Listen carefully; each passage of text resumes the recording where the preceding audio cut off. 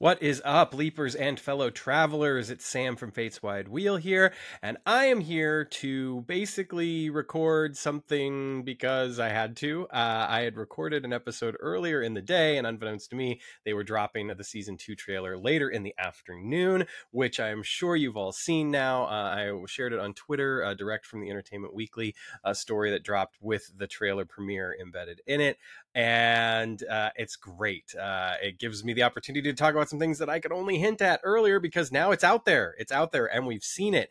And I love so much about the trailer. And I just wanted to give a general overview of it, talk about a couple of specific things. Won't necessarily go too deep. This isn't going to be like me dissecting the trailer and be like, what happens here? Sort of level of stuff. Just sort of initial impressions and then talking about a couple of things that I did kind of know about beforehand, but couldn't talk about due to some of the embargoes. But now that NBC put it out there themselves, yay, we can talk about it. First off, I love the way that the trailer leans into the story of the time traveler leaping through time, setting right what once went wrong. We hear all of that from Ben's own mouth, which is super cool. And we hear all of it from his mouth because he's telling it to Hannah, played by Eliza Taylor, one of the new characters for the season. And I can say that because they show her. They show her in the trailer. That's who that is. So Hannah is someone that Ben confides his secret to along the way. There's some other stuff that I know about Hannah that I can't share yet, but you're going to get to see it. And I can't wait until we can all start talking about it because I think that she's a very interesting character. We get to see all of these different years and time periods and places. We get to go to places where the original could never go. And I want to address something right off the bat because I've seen it brought up a couple of times. There are some people that aren't really happy with the idea that they are going further back in time. You know, that we're seeing the Salem witch trials, for instance, that he's going to be spending time in the 60s, that he's going to spend time in the 40s, that, you know, that a lot of this season takes place based off of the information we have prior to Ben's own lifetime. Let's get a couple of things out of the way right up front. One, the original conceit of the show was not out of any sort of scientific rationale whatsoever. It was two chief reasons: budget and because Don Belisario thought the show would appeal to a specific audience. And in order to appeal to said specific audience, he wanted to set it basically within his own lifetime.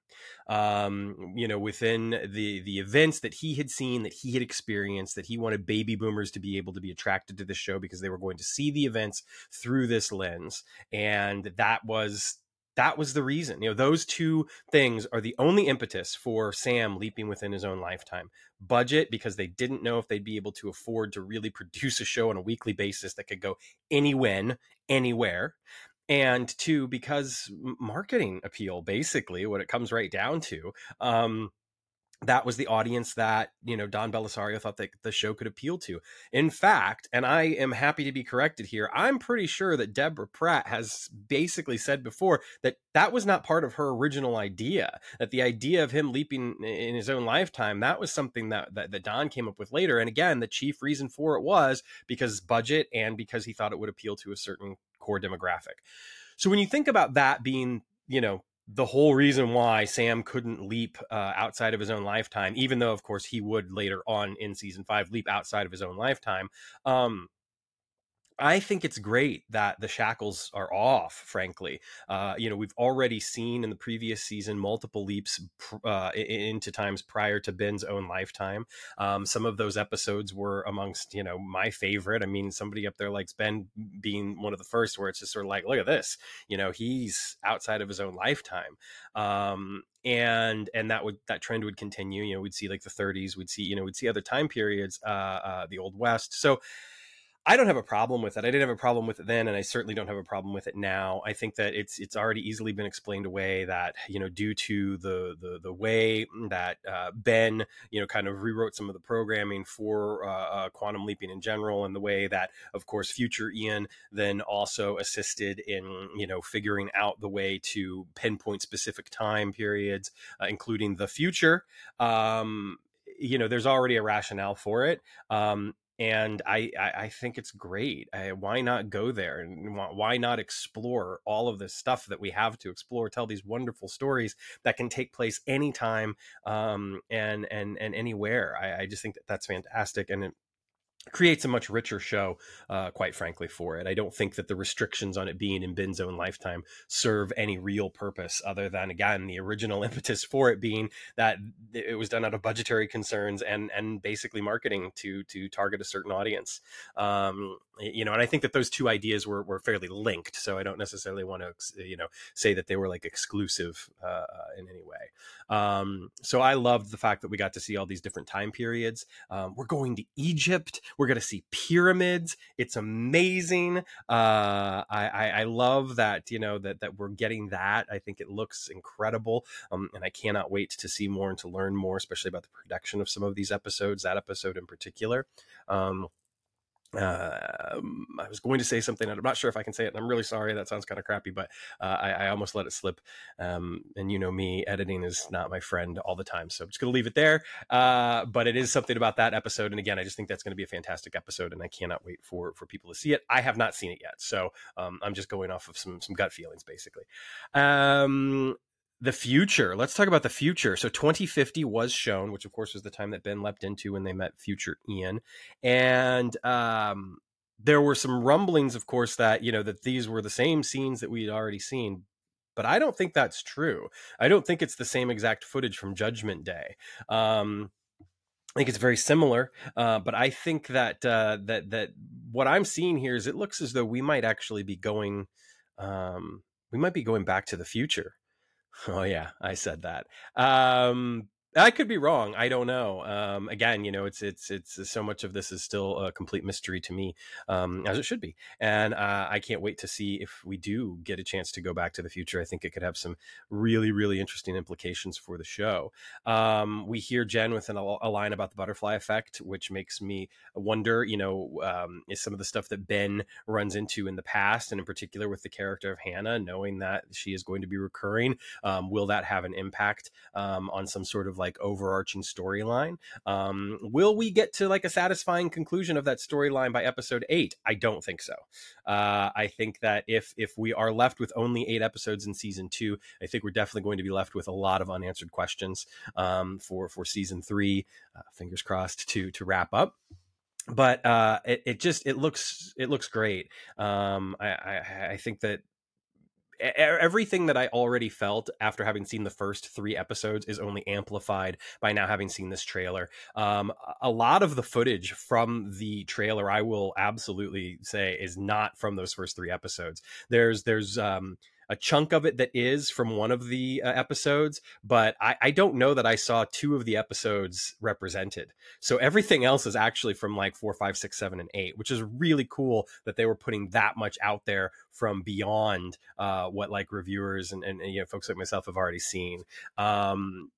It's just a great trailer. It's got me hyped. It seems like it's got a lot of people hyped that I've seen out there on the internet. I'm so excited for the series to begin airing and to start, just having these conversations specifically about the episodes going forward. I think that there's going to be a lot of great stuff to talk about. And, the one of the things that was mentioned in the Entertainment Weekly article is they did pinpoint, which I was already aware of because seeing the episode, but they did pinpoint the time and location for the premiere episode, which is 1979 in Russia.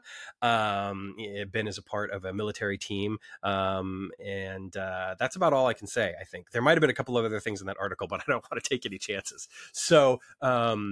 Yeah, it's a great episode. It's going to be really cool, and I cannot wait to see what people think of the episode. I just think it's a wonderful reintroduction. It reminds me in many ways, not having to do with the plot or anything else, but it reminds me in many ways of how we've talked on this show before about Honeymoon Express, about how the first season of Quantum Leap has some great episodes, no doubt about it. I mean, obviously, you've got Color of Truth in there, one of the best episodes of the series. And season 1 of the revival, great episodes, no doubt about it. But this feels like a wonderful reintroduction to the series. It's a perfect place for people who haven't even seen the first season to come in and watch the show. Yeah, they're going to have questions. Yes, there are things that they're not necessarily going to know or connect the dots on. But that said, it holds its own so well as a singular episode. And so I think that on October 4th, my hope is there's going to be a lot of people sitting down to watch this episode that have not seen Quantum Leap yet. The good news is, of course, if you haven't yet seen Quantum Leap, there are a couple of ways to watch season one and the classic series, even if you want to try to binge all of that as well. You can head over to Peacock and you can stream those episodes. You can pick up the Blu-rays. Mill Creek did the complete series for the classic series, and then, of course, there's the official release on Blu-ray and DVD of the Revival series season one, which I did a review of a few weeks back. It's longer than that now, isn't it? Time just keeps moving along. And those are both excellent ways to watch the new series and get caught up in time for the premiere on October 4th.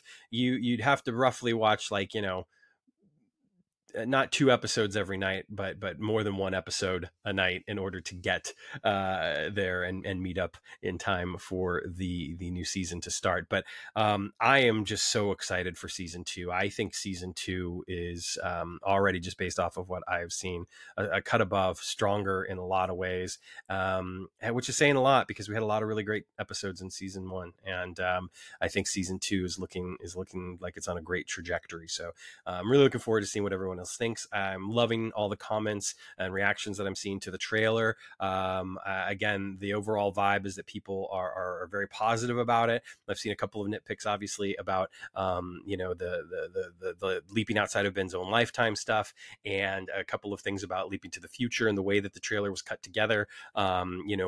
Wanting to know like when and where we were in certain points, and I think that confusion is okay because it's just a trailer, right? It's just supposed to get us interested and hyped and hooked, and I think it succeeds on that level without a doubt. And the footage from season 1 that's used, yeah, why wouldn't you use that, especially considering some of the stuff that they used, which is great.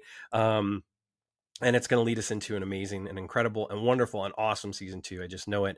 And I can't wait to talk more about the premiere episode in a couple of weeks. As I mentioned multiple times in what you're about to see, the rest of the episode, I will, of course, have that episode up immediately following the airing of the season premiere of Quantum Leap on October the 4th. So that will be 9 p.m. Eastern, 8 p.m. Central for the Fates Wide Wheel episode drop immediately after the 8 p.m. Eastern, 7 p.m. Central airing of Quantum Leap. That's all I've got for this part. There's about 35-ish more minutes to come after this, but I needed to at least give a bit of a trailer reaction because it happened, and it happened after I had already recorded an episode, and I felt like I'd be missing out if I didn't throw this on there, considering that it's going to be dropping the same day that trailer dropped as well. It looks great. Addison's smile that we see in the trailer. Ben's a spy. How cool is that? Just a lot of great stuff. He gets to punch a Nazi, awesome. That'll never be wrong or old. So a lot of really cool stuff coming. The LA riots in 92. I was given a bit of a heads up on that episode, and I think I think that's going to be a fantastic episode as well. So looking forward to that one. Looking forward to the Egypt episode. And that's all I can say. The episode, I think I can get away with saying this. Here we go. The episode where Ben is talking to Hannah in the beginning of the trailer is not either one of those episodes. I'll say that much. It's also not one of the first 3 episodes. I think I'm going to be able to get away with that one. We'll see if NBC still grants me access. Anyway, it's going to be great, and I'm really looking forward to hearing what everyone else thinks. So please leave your comments, send me that email, find me, DM me. You got the Instagram, the Facebook, the Twitter, the X, whatever. Yeah. If X ends up being a subscription-based service, which I guess is the thing that they are hinting at, you won't find me there anymore, because the last thing I want to do is pay money for something like that. And I certainly wouldn't want to pay any of the lovely patrons dollars towards something like that. I'll instead invest it in service-based and other tools to help create these videos and podcasts, as opposed to giving it to Elon and any of those fellas or folks or whatever. So thank you all so very much. I really appreciate it. Stay tuned for the rest of the episode coming at you right about now. Hello, leapers and fellow travelers. Welcome to Fate's Wide Wheel. I am your host, Sam, and this week I will be previewing season 2 of Quantum Leap. I have seen the first 3 episodes, but I can't say much. I'll just put that right up front. I'm not going to try and string you along and get you to the end of the video and talk about a bunch of other things. There's not a lot I can say. This time around, when we received the screeners, and I say we as in everyone out there that reviews the episodes or has access to the Media Village, when we received our screeners this time around, the email was very specific, even beyond the normally worded spoiler embargo until air date, about specific elements of the episodes, some of which I was already aware of ahead of time. So luckily they didn't spoil things for me. Unfortunately, I know that there are definitely some folks out there that were spoiled right up front because NBC decided to just put it all out there. And not only did they do it in the email, which contained the link, but also they did it at the beginning of each episode. So if you're watching the episode, there's usually like a little screen that airs with some text on it. And it says, all spoilers embargoed until air date. Thank you for respecting this, blah, blah, blah. And this time, again, they listed very specific spoiler items, which, could not be revealed. I guess just going one step further to ensure that nothing would leak out ahead of the premiere of season 2. And I completely understand that because there is some big stuff coming. The scope of it is larger than I think a lot of viewers might even be expecting or anticipating. We get answers to some questions that were left dangling at the very end of season 1, which I know a lot of people will be very satisfied with, and we get that stuff pretty much right off the bat. I'm trying to think what exactly I can say or how exactly I can say it. I'll start with this. They're very good. All 3 episodes are fantastic. I thought that the first episode in particular really played to the strengths of the production team and the actors. There's some wonderful acting, some wonderful dialogue. The plot, I thought, was fantastic. There's just some excellent cinematography. It feels big. It feels kind of beyond some of the episodes we got in season 1. And that's not a knock on season 1. As any listener to the show knows, there were a lot of episodes that I loved dearly in season 1. But there's something about the first episode that just feels like a step above, a cut above, which is great. It's a great way to not only, I think, reward viewers coming back after the break for the summer, but also bring in new viewers, in particular at this time of the strike when there won't be a lot of new television programs airing. So it's a perfect opportunity to jump in if you haven't been following the show already. There is, of course, a little Saga Cell preview at the very beginning, which gets you up to speed with the events of season 1. I don't even want to say too much about that because I think that there's a couple of things about that that are nice surprises, perhaps. Episode 1 gives us just a lot of great stuff. Some nods to not only season 1 but to the classic series. So pay attention. You're going to get rewarded, I think, if you're a fan of the classic series. And it really stands on its own as a fantastic episode of television, a fantastic episode of Quantum Leap, and a wonderful, wonderful way to come back to the series. Episode 2, again, very similar, honestly. It just feels like a good episode of television. There's some really wonderful character drama. The emotional stakes are pretty high, especially for some of our regulars. And again, some wonderful interactions between characters and guest stars. I can't even talk about who the guest stars are because that's something else that was indeed embargoed. So I can't even mention names, but there's some really wonderful stuff there. We do get just a nice mix of things in episode 2. I'll leave it at that. I have to be very careful with what I say here. And then episode 3. Episode 3 might have been my favorite of the bunch. It's hard. If I was pressed back against the wall to rank them, I might go 3, 1, 2. But I could easily do 1, 3, 2 as well. And that's not because 2 is bad by any stretch. I just think that 1 and 3, again, kind of represent that cut above. 2, as far as I'm concerned, stands among a lot of the most solid episodes of season 1.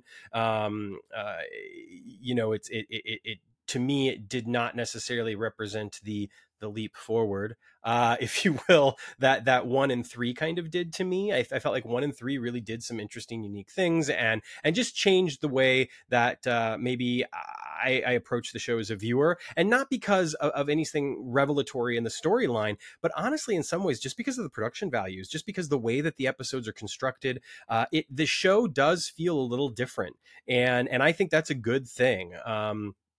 It's no secret. We've discussed it on the podcast before. Obviously, season 1, when it started out, you had different showrunners. The first few episodes were planned to be, already kind of, they were planned to be something not other than what they were, but we know that episode 1 of season 1 was not the original pilot episode, for instance. We know that was moved to What a Disaster, episode 6. And then episode 2 largely was as is. But again, that was kind of a different creative team at the helm. And I liked 2. I had no problems with 2, obviously. Episode 3 was really kind of the first episode where the new creative team got to start to put their stamp on the show. Drew Lindo, who's been on the show before, he was the writer of that episode, and it was my first favorite episode, basically, of the season. That episode to me represented so much of what Quantum Leap is and can be, and what this new iteration can do as well. So that said, knowing that there was this other creative team kind of at the helm originally, the first season was really about learning who these characters are, what the writing team could do, the type of stories they wanted to tell, while also resolving some of the things that had been set up for them prior to the departure of that original creative team. And when I say creative team, I mean, obviously there's still involvement from a lot of people that were there initially, and Brian Winbrett and Steve Lillian are still listed as executive producers, even in the new season. So it's not like a complete total shift. However, with Martin Garrow and Dean Georgaris and some of the other writers and producers that got brought in, they didn't necessarily get the chance to really put their stamp on the show until this season. And I think that shows, and it shows in a very good way. And that's not anything, to be critical of what was done before, because I still really liked season 1. I enjoyed the aspect of the mystery box. I enjoyed having, this overarching storyline, which is something that we never got with the classic series. So it's not a knock. It's just that it's this wonderful kind of freshening up of a show that didn't necessarily need to be freshened up, and yet it pays off a great deal that it has been kind of refreshed in a way. And I just think that there's a lot of really great stuff coming, with what little I know about 4, 5, 6, 7, and 8.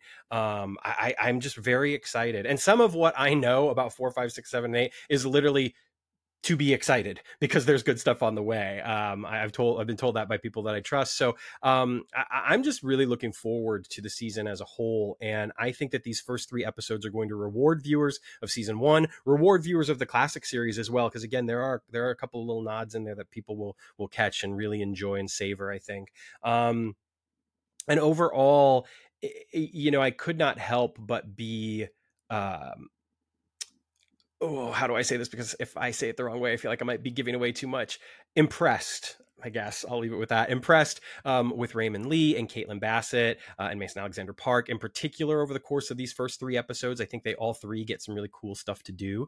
And Henry Hudson, obviously, and Anne Lee as well. But I think that Raymond really, really, really gets some great stuff to do with Ben. And I think that Caitlin is finding all new levels with Addison. So really a lot to appreciate in the performances. And then the writing, I think that the writing for 1 and 3 in particular, and nothing against 2 has some beautiful moments in it, but 1 and 3 in particular, the writing is just really great. And I think the other thing that's on display in these first 3 episodes is the I'm going to do it again, I'm so sorry, leaping between genres, and how well the show accommodates that, and how well the actors adapt to it. And it's really cool. It still feels like Quantum Leap. It feels like this iteration of Quantum Leap, yet they are definitely kind of switching things up as far as the types of stories that they can tell from week to week without and I'm going to use this word, but I don't mean it hypercritically, without being burdened by an overarching storyline that they have to kind of pay attention to. And obviously there were episodes, last season that were not beholden to that either, that certainly took a step, away from that overarching plot to kind of tell its own story. But in these first 3 episodes, because there isn't that mystery kind of laid out from the very beginning, in the same way that there was in the beginning of season 1, it pays off. It pays off a great deal. I hope I didn't say too much. I might have said too much. I don't think I did. Anyway, they're great. I really look forward to seeing what the dialogue is, with listeners to the show, what the other podcasts and reviewers think, because again, I think episode 1 is just a great way to start off the season, great way to bring in new viewers, great way to reward viewers of season 1 and the classic series. So October 4th, it's fast approaching. We're a little over 2 weeks away, and I'm just very, very, very excited. It's wild to think that we got 3 episodes dropped at once this early. Last year it was dropped like just a week ahead, if even that. I don't think it was a full week. I think it was like 4 or 5 days ahead. And usually screeners would come just a few days before air date. So to have the opportunity to, see the episodes this early, get the chance to, view them again, put together maybe some more thoughtful commentary on them, and deliver those episodes to you right after the episode airs, just like Fates Wide Wheel had been doing before, is going to be a lot of fun. And, if the strikes resolve in time, which the outlook does not look great, let's be honest, I will certainly endeavor to bring some guests in, get some folks in to talk about the episodes. But as it stands, I'm certainly going to be chatting with some potential guest hosts, some people that you've seen before on the show, some people that you haven't seen before on the show. Maybe if you are a patron and you've come to some of our hangouts and watch parties for the episodes, there will be some familiar faces and voices from those particular events chiming in as well, and other listeners that have reached out to offer support, which I am incredibly grateful for. Everybody's been so cool and supportive of not only Fates Wide Wheel and myself going forward, but Dennis as well, which is great. And that's exactly what we would want. So we really appreciate all of that. Let's move on to a few other things. But again, I don't want to give short shrift. I just want to say there's not a lot I can say. So that's why, you're getting like 10 minutes of thoughts on 3 episodes. Because spoilers are a big no-no anyway. I wouldn't want to do that for any of the listeners or the viewers out there. And hopefully I've not said too much or anything that would give anything away. I don't think I have. I don't think I said anything remotely in that direction or vein. So we'll move on to talk just briefly about the strikes, actually, because that is certainly something that will have an impact and an effect on whether or not we get more episodes of season 1. It will also have an impact and an effect on whether or not we are able to have guests on the show. Now, I want to say before I get into too much of that, I want more than anything for an equitable, fair resolution to these strikes for the people that are participating in, the writers and the actors, who, I adore. And I'm so lucky to have made contact with them, have them on the show, conduct the interviews that Fates Wide Wheel has done. And I certainly think that is more important than getting anybody on this show to talk about Quantum Leap. That said, I certainly get the feeling that, people do want to talk about the show. They want to be able to celebrate this thing that they've worked so hard on, and they want to communicate with the fandom, and they want to be able to take part in these conversations. So I don't feel too awful talking about it in that light, because it's something that I do think that we all want, myself, listeners, and of course the people involved with actually creating the show. So with that said, the strikes, unfortunately we're kind of in the same place that we were, as far as a layperson like myself can say, the last time that we talked about this a few weeks ago. There's not a whole lot of new information. There's still kind of more of the same. The tensions are still kind of there. Unfortunately, you're still having CEOs and studio heads say things that just feel dumb, quite frankly, and kind of mean-spirited in some ways. Very insensitive and unempathetic, which is unfortunate. Trying to paint things in a certain light in order to make themselves and their companies look better. Fortunately, I don't think that most people are falling for it. I think that most people are kind of like, hey, you made $30 million last year. I'm not going to cry over this, especially considering that the vast majority of the people that are striking right now make, less than $100,000 a year, less than $80,000, less than $60,000 a year. Luckily, I think we're in a good place as far as that public perception is concerned. In fact, they were looking to hire damage control, and of course, I know social media had a bit of a field day with that, including a lot of the brilliant writers out there who are unable to do the work that they so love right now in order to make sure that they are protected going forward. So I don't think that we're going to see a resolution, next week, the week after, 3 weeks, 4 weeks from now. I do think that it's going to be ongoing. My genuine hope is, and it's unrealistic and idealistic, and I know that, is that something can happen by November. I know that if things get moving again in November, that season 2 can get started back up. People can get back to work just like they want to. I know they want to get back to work, and I love them for that. I love the fact that I know during season 1, there were a lot of people that tried to kind of take to task the people working on this show for a variety of reasons, because it didn't feel enough like the original series, because, they thought this didn't make sense, or did they ever think about this, or, that. And what that really just does a disservice to is the amount of passion amongst the team that's creating and working on this show. And I just love the fact that they want to get back to work. They want to create this show. They want to put it out there. They believe in the show. They believe in what the show can do, in a very simple manner. And whether that ends up just being entertainment or really affecting people and giving people something to think about, and moving people in wonderful ways that a lot of television shows just don't necessarily have that same empathy engine to do. I just think it's fantastic that they want to get back to work. And I hope that they can, because I know that if they do in November, that, the rest of season 2 will be a piece of cake, right? I think, I'm guessing on this. This is pure speculation, and I don't know for certain about this. I'm guessing that the strike could probably go as far as into December, maybe even early January, and still things would kind of get on track to maybe produce a few more episodes. There'd be a bit of a hiatus, I would imagine, but they could maybe get some stuff out there before they'd have to break again. I don't know that, though, for sure. That's just a wild guess on my part. I know that they were working on finishing season 1 into, I believe it was like February of this year. So maybe they could do 2 or 3 more episodes of a second season. And maybe they wouldn't even do that. Maybe it would just be like, this is our second season, now let's move on to getting pre-production on season 3. I know some of that stuff happens simultaneously as well. I've heard that there were times when they were working on season 1 stuff while other folks were working on season 2 stuff. It lasts like January, February, March.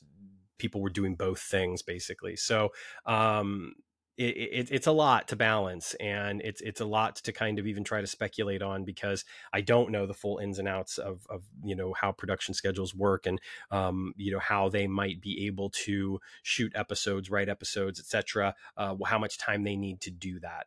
Again, I had kind of always heard that November would be kind of the sweet spot for them to be able to just sort of almost seamlessly finish out the rest of season 2. Of course, once the holidays hit, it gets really hard to kind of figure out exactly what's going to happen, especially with the resolutions of the strikes.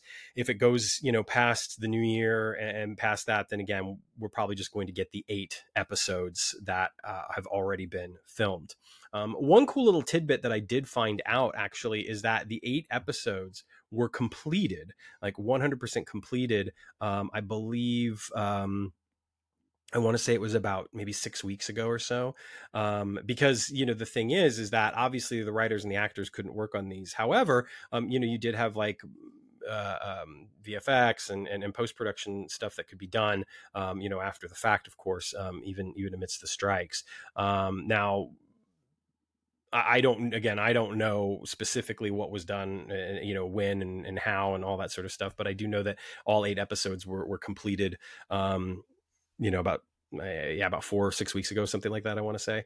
So again, I hope that we get more of season 2. I hope that they finish that initial 13 episode order. I hope that they get the extra episodes added on like they did in the first season, so we can get an even bigger season 2. But I do firmly believe, and I could be proven completely wrong on this down the road, and I sure as hell hope I'm not, that we are going to get more Quantum Leap one way or the other. Whether it's more of season 2 or a season 3, I really believe that's going to happen. I think that the show has performed well enough for NBC. I think NBC has a lot of faith in it. I think that the type of show that it is, and I think that the people involved in the show and what people are noticing about the show is enough to ensure that we get more Quantum Leap. I really believe that that's going to be the case. And I certainly hope it is. I want there to be more of season 2 than 8 episodes, but if there's not, I at least hope that we get a third season. Let's talk a little bit about Fate's Wide Wheel. So, it's been a little difficult recently to consistently get episodes out. And part of that has just been the busyness of life in general. And for that, I apologize, because I would much rather be delivering episodes every week as opposed to every 2 weeks, every 3 weeks or whatnot. I knew once season 1 finished that there would be a little bit of downtime here and there. And obviously, there's a lot of stuff that's happened for me personally between my father's passing and then just kind of wrapping my head around clearing out his storage unit and going through all of his stuff and, doing that sort of stuff. And then, of course, the changes here at Fate's Wide Wheel, as everyone is well aware of, they all of that stuff coupled with, my daughter starting kindergarten and, of course, the other endeavors that I'm involved in, it's made it a little bit more difficult than usual to really get set up. And the other thing is there hasn't been a whole lot to talk about. I know that I have promised and will deliver at some point an episode on the Twilight Zone, an episode on Star Trek Deep Space Nine, and hopefully a chat about the first season of Red Dwarf with Matt Dale. Those are 3 things that are definitely in the pipeline. Whether those happen before Quantum Leap starts up, I don't know. But that is something that will happen somewhere in the next whenevers we have time. Now, once Quantum Leap starts airing, there will indeed be an episode every week, just like there was last season. It will drop immediately following the airing of the episode. So, 9 p.m. Eastern, 8 p.m. Central, there will be a brand new episode of Fate's Wide Wheel dropping in correlation with the episode of Quantum Leap that just aired. And I'm hoping to actually get some of that stuff done well in advance, so there'll be no question as to when it will actually drop. And I'm looking forward to doing that, because again, there's a lot of cool stuff to talk about just in those first 3 episodes alone, and I'm excited about the rest of the season as well, because from the few previews that we've seen, some of the rumblings that I've heard and been able to pick up from my sources, there's just some really, really cool stuff along the way. I mean, pyramids, come on, and it's going to be a great season. I really believe that. I think that there's a lot of great stuff in store for us. So, yes, Fate's Wide Wheel obviously is not going anywhere. I'm sure that anyone listening right now knows that. But I just want to reassure you that there's just been a lot going on right now. And that's the reason why Fate's Wide Wheel has not been released more consistently compared to what it was in the lead up to season 1. And then, of course, during season 1 as well. What's happening in my world? Well, dear listeners and viewers of Fate's Wide Wheel, life has been really rough this past year, and I think most people know that. There's been a lot of changes for me. There's been a big move, getting into the new house, working a lot on getting the house prepared for us to move in. My daughter finishing up preschool, the passing of my father, me, coming out in certain circles. In fact, there are people here that listen and watch this podcast that know this, that don't, that aren't aware, or that are aware of things that there are other people in my life that aren't aware of. But, me coming out as non-binary and, kind of just wrestling with everything that's associated with gender identity and what that means for me personally. There's been a lot of really difficult stuff, but there's been a lot of amazing stuff as well, and stuff that I'm so grateful for. And being able to do this is certainly one of them. And having the people that listen and comment and have been so supportive has been very special to me. And so I'm grateful for that. So a couple of the really cool things that have happened. My daughter started kindergarten, which has been amazing to see her going to school. It's all day, full day, Monday through Friday kindergarten. So that first week was difficult, right? Dropping her off at school, seeing her walk in, and she's a small one, she's even kind of small for her age, and just watching her walk in and not even really wave goodbye. Those first couple of days she did, but now it's literally just sort of like, smell you later, and out of the car. But I love being able to drop her off, and I love being able to pick her up. She wants to ride the bus, and we're going to get there. But for right now, I'm just cherishing the fact that I get to drive her to school and drop her off and pick her up. And it means a lot to me. And seeing the ways that she's already growing, and the ways that she's asking questions in a completely different fashion than she did before is amazing to me. And I am loving every second of that. Seeing the things that she brings home, both like the physical things, the art projects, the homework, etc. Because yes, even in kindergarten, they have homework. Who knew? It's like 2 questions. It's easy stuff, but it's been wonderful to see that, and to see what she's doing, and of course, these days, it's a far cry from when I was in kindergarten.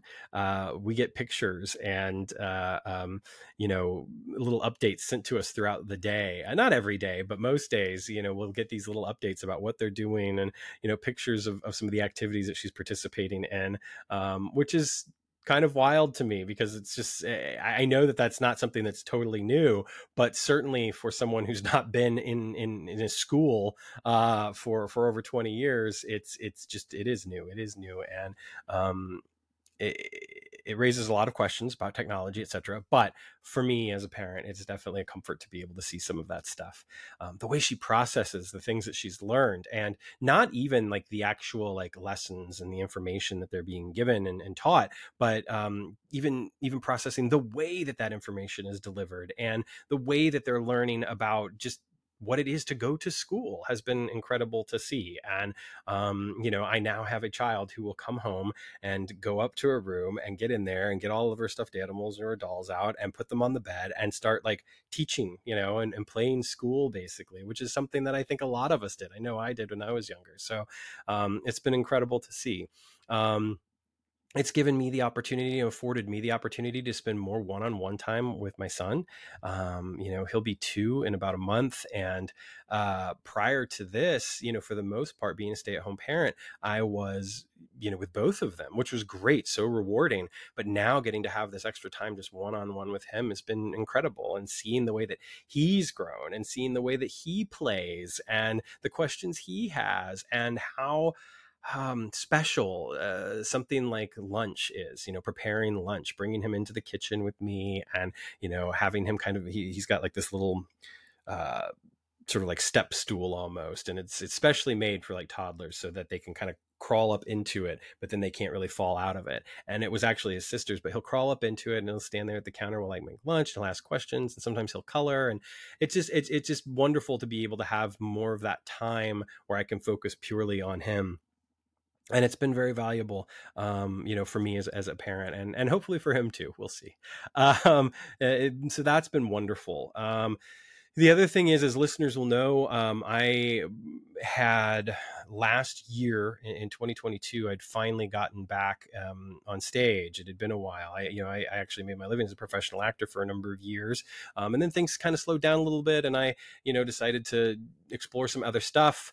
That other stuff was not necessarily making me happy or stimulating me. And so I was plotting my escape from it. And at the time I was doing that, all of a sudden the pandemic hit, and it really didn't matter what I did because nothing was happening. There was no theater, So and then flash forward a few months, I got laid off due to the pandemic, and it ended up being a bit of a blessing in disguise because it gave me that opportunity to spend that time with my children, obviously, and explore a lot of other stuff and do a lot of other stuff, and then come out the other side and realize like, no, this is what I should be doing. And so, participated in the first show back for professional theater here in Chicago, which was great because there was this element I had in my mind. It's like, wow, it's been like 5 years since I did this.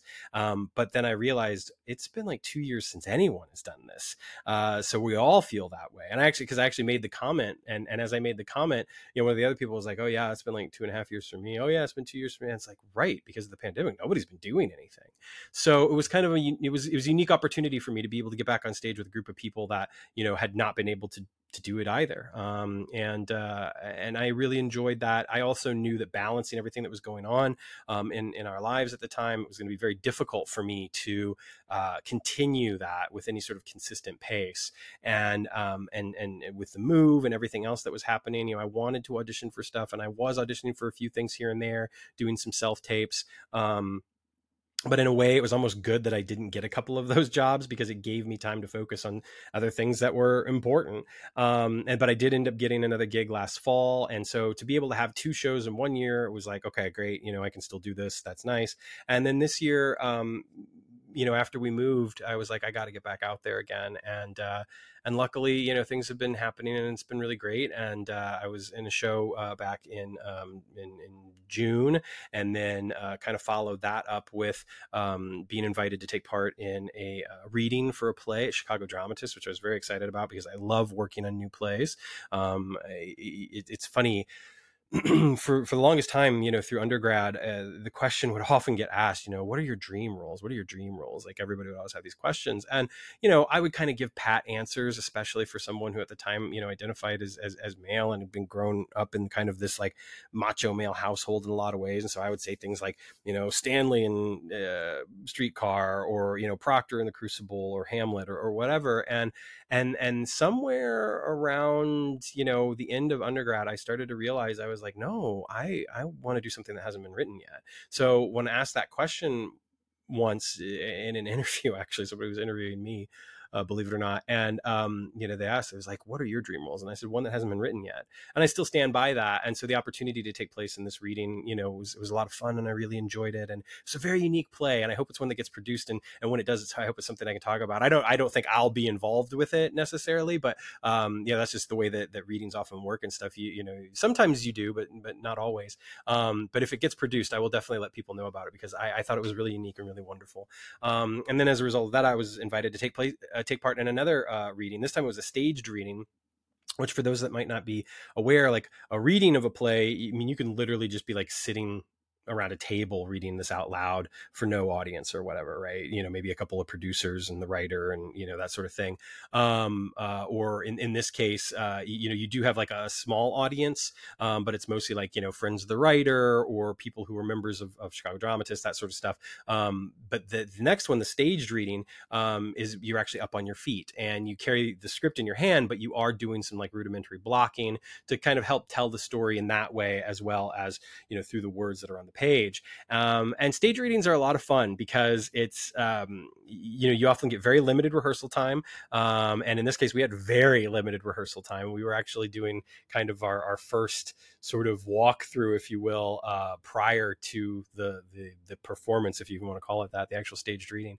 And again, it was a lot of fun, and I love being able to take part in those types of things because I think that you learn so much, and you also get to help the writer and potential producers learn about the piece as well, maybe things that they didn't know before when they just read it on the page. So it's always a lot of fun. It's always great. And as a result of that, there are more opportunities that are on the table, and I'll discuss those at a later date. But I'm very excited to be able to be doing some work again, regardless of the nature of it. It's just nice to be able to know that chapter is not closed. And I knew that it wasn't, but for a while I tried to convince myself it was because I think it was easier for me to step away thinking that was the case.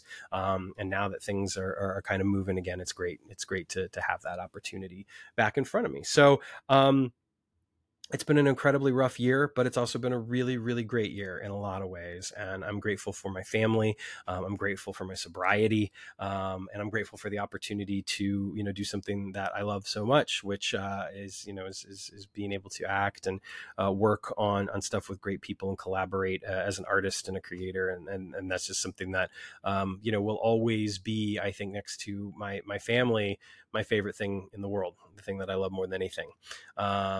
But don't worry, you come right after all of that.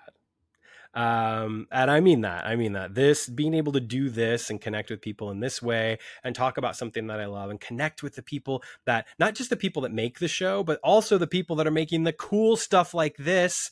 Artist JJ Lindell, of course. I've got the 2 Quantum Leap posters there behind me, one for MIA and the other one for O Ye of Little Faith. Unfortunately, I don't have them up right now, and I'm trying to see if I have them close by. I do. Oh, well, not close enough. My office is kind of a mess right now. I don't really like to call it my office. I call it my studio, which just sounds really pretentious now that I've said that out loud. But anyway, JJ is amazing and awesome and wonderful and did some incredible prints for Star Trek Strange New World. And I have a number of those that I do want to hang up. They will probably be somewhere over there as well. And yes, I am going to get the You Are Magic actually hanging on the wall very soon. But it's a slow process here.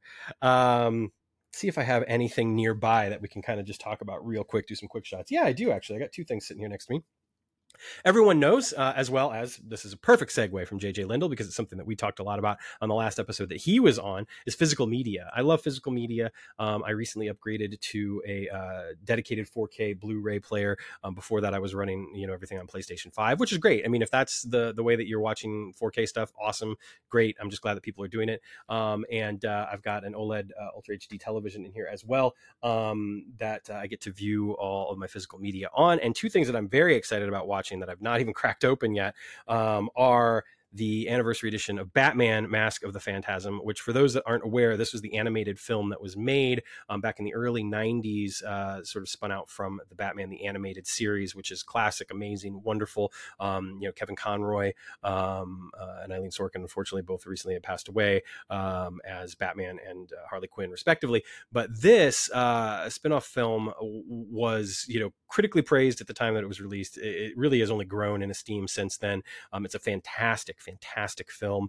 Wonderful animation. The big budget really pays off. Of course, even on the small screen, Batman had some great animation. There were some hiccups here and there as well, because it's a rush schedule. It is for TV. It's 25 minutes or whatever. But that said, this is great. It's also, oddly enough, I did not know this off the top of my head, but it mentions it on the back of the package. The first Warner Brothers animated film to use computer generated. First ever use of computer generated animation, which I thought was really cool. I did not know that. So looking forward to cracking this open. It also includes a special feature on Kevin Conroy called I Am the Night, which I'm really looking forward to watching that as well. He was a spectacular fellow, and left us all too soon. I think had more to give, quite frankly, even though he had already certainly made his mark as Batman, and through a lot of the work that he did post Batman, a lot of charity work and advocacy as well. So really looking forward to seeing both of those pieces. The other thing that I have, which I kind of almost didn't order, and even after I'd ordered it, I almost canceled my pre-order, just because I don't want to buy everything in spite of what my spouse might think. And this is a film that I saw in theaters, and the minute I saw it in theaters, I loved it dearly. When I saw it in theaters, the first thing that I thought of, oddly enough, was Doctor Who. And I got home, and I can remember going on to like whatever internet forum it was back in the day, and somebody had, I think it might have been Outpost Gallifrey, actually. Somebody had already posted a thread saying exactly what I was thinking about how they felt like this was almost like this sort of weird American proto pilot for some sort of Doctor Who, film or something. It wasn't, obviously, but it certainly had that feeling. So I loved the movie, and I owned it on DVD. I never upgraded it to Blu-ray or anything. I hadn't seen it in a long time, but one thing that I'd recently gotten into with physical media is not all of them, but for some films, I'm really enjoying getting the steelbook version of. And when I saw the beautiful design work on this, I just had to pick it up. And that is Sleepy Hollow. I just think that the steelbook looks beautiful. You can't really see it, I think, unfortunately, over the camera, but just the way that this is printed on the steel and the way that it's designed, it really gives it this 3D look almost. There's an incredible amount of depth to it, and I just love the way that it looks. And it's it's fairly simple, but it works. It's great. I know there's some people that don't like it, but teach their own. And comes with a booklet, lots of special features as well. Well, maybe not lots of special features, but a couple documentaries, audio commentary. Tim Burton is, I love a lot of what Tim Burton does. I think he does some incredible work. Certainly Johnny Depp at the time that this was made was not quite the controversial fellow that he has become. But that said, I think that he does some wonderful work in this, in particular, kind of straddling that line between, the serious and the comic. But there's also just a great cast in this, a pretty deep cast in general. Christina Ricci, Miranda Richardson, Michael Gambon, some great stuff. And of course, Danny Elfman's score. So I'm really looking forward to revisiting this film because it's been a long time since I saw it. Also of note that one of the reasons why I'm happy I did not cancel my pre-order is that it is sold out. They did not make very many of the steelbooks apparently, and it's fetching a premium price already, which on one hand is unfortunate because I would love to to be able to tell everybody, go grab this, it's awesome, it's amazing. Unfortunately, you can't unless you want to pay like 2 or 3 times what it initially cost, which don't do that. So that's going to about do it, I think. I don't really have anything else to talk about. I didn't really have a lot to talk about this time. I just was able to stretch it out into a full episode. I'm really looking forward to the premiere of season 2 of Quantum Leap on Wednesday, October the 4th, 8 p.m. Central, 8 p.m. Eastern, 7 p.m. Central. It's really, I think it's going to be really good. And I'm talking about the response. I know the episode is good, but I think the response is going to be really good, very positive. And I can't wait to see what other reviewers and other podcasters think about the episodes. I know that others have seen it obviously already, but contrary to what people might think, there's no like long text chain where we're just all sitting there like getting our thoughts back and forth. I may have exchanged some comments with one person in particular. It probably wouldn't take, a huge amount of work to figure out who that might be. But I think that we were on the same page, which is exciting because, anytime you kind of have opinions or thoughts or feelings about something, you're always sort of like waiting to see if anybody else agrees with you or if everybody thinks that you're just, out of your mind. So I'm glad that I'm not. And I'm looking forward to hearing your thoughts and opinions on it as well, because I want people to be happy about this and thrilled about this. And I really think people are. I think that this is going to appeal to an even wider audience than the first season did, quite frankly. And episode 1, 2, and 3 of season 2, I think will accomplish that a great deal. Again, episode 1 in particular is a perfect way to bring some new viewers in. I really think so. And I can't wait to talk a little bit more about the collaborative process of episode 1, because there's some unique collaboration, I think, that happened on this episode for the better.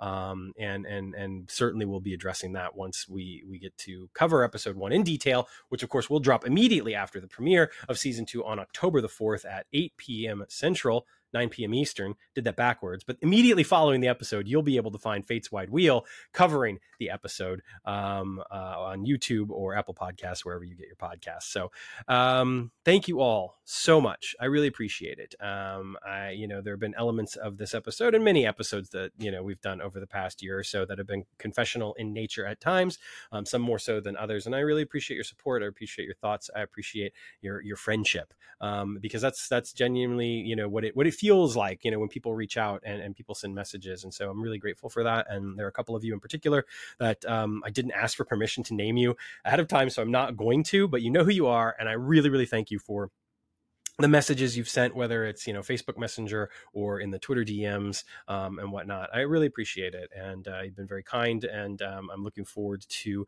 following up on some of the things that we discussed or in my poor manners might not have addressed fully and completely, but will do so. So thank you all so very much. I really appreciate it. Of course, if you want to support the show, there is a Patreon. Obviously, at this particular point in time, with the lack of consistency, I understand not wanting to necessarily jump on completely get that. Once the season starts, there's going to be a lot of content coming your way. There'll even be some exclusive content for Patreon subscribers. I'm going to be able to detail a little bit more of what that is as we draw closer to the premiere date, which you're probably thinking 2 weeks out. You don't have it yet. And the short answer is no, I don't, because part of that really kind of hinges on some of the things that I can or cannot talk about and how I can talk about them. But certainly want to offer something to Patreon subscribers. So you can head over to Patreon, of course, Fates Wide Wheel. But before you do that, just make sure that you are trying to right some wrongs out there in the world. Certainly look around your community, see if there's anything you can do, any local charities that you can support. If you want to help the world at large, of course, I will always shout out the Trevor Project and Doctors Without Borders, two of my favorite charities that I personally have donated to for a number of years now, actually. Doctors Without Borders is one that I've been supporting pretty much as soon as I made the decision. I was like, I'm going to do this. That's one that consistently I've supported. And the Trevor Project as well, just not quite as long, actually. So I will always, of course, recommend both of those. But if after all of that, you still have some change jingling around in your pocket and you would like to throw it Fates Wide Wheel's way, I will certainly not say no. It will help keep the lights on, help me to afford the servers and et cetera, for keeping the podcast going and the subscription fees and all of that jazz. So I really do appreciate it. It means a lot for all of you that have stuck around in spite of the fact that there has not been as much content generated over the past few months as there had been in the year and a half or so prior to that. So I thank you very, very, very, very much for that. It does mean a lot. And again, it goes a long way. So thank you all so much for sticking with the show, sticking by. And I cannot wait for what's next, because there's some exciting stuff coming with the show, and hopefully again we get some resolutions to these strikes and we can start talking to the people that make the show, which will be a lot of fun. Certainly have some ideas for episodes in the future as well if that doesn't happen, obviously, so we'll certainly get on that. And I hope to be back next week with another brand new episode. I'm not 100% sure what that topic's going to be, because some of that will depend on the guest host that I can convince to come and ride along with me. In the meantime, it's definitely time to leap out of here. So take care of yourselves, take care of one another, stay safe out there, and remember, always leap responsibly.